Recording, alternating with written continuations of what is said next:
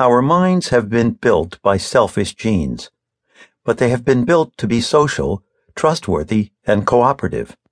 That is the paradox this book has tried to explain. Human beings have social instincts. They come into the world equipped with predispositions to learn how to cooperate, to discriminate the trustworthy from the treacherous, to commit themselves to be trustworthy, to earn good reputations, to exchange goods and information, and to divide labor. In this we are on our own.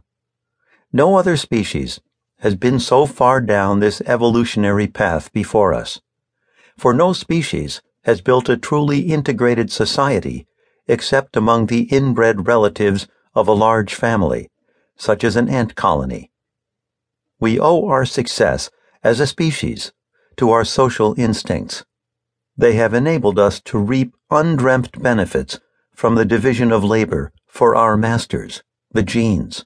They are responsible for the rapid expansion of our brains in the past 2 million years, and thence for our inventiveness.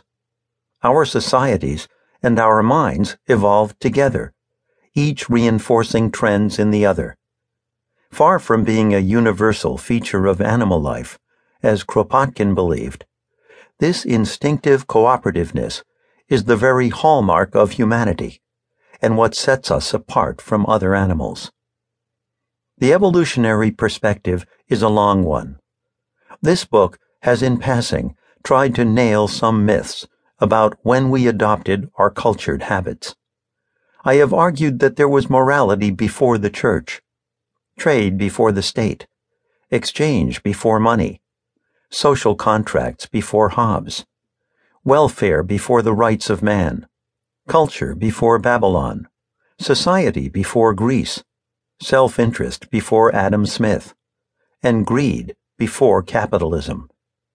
These things have been expressions of human nature since deep in the hunter-gatherer Pleistocene. Some of them have roots in the missing links with other primates. Only our supreme self-importance has obscured this so far.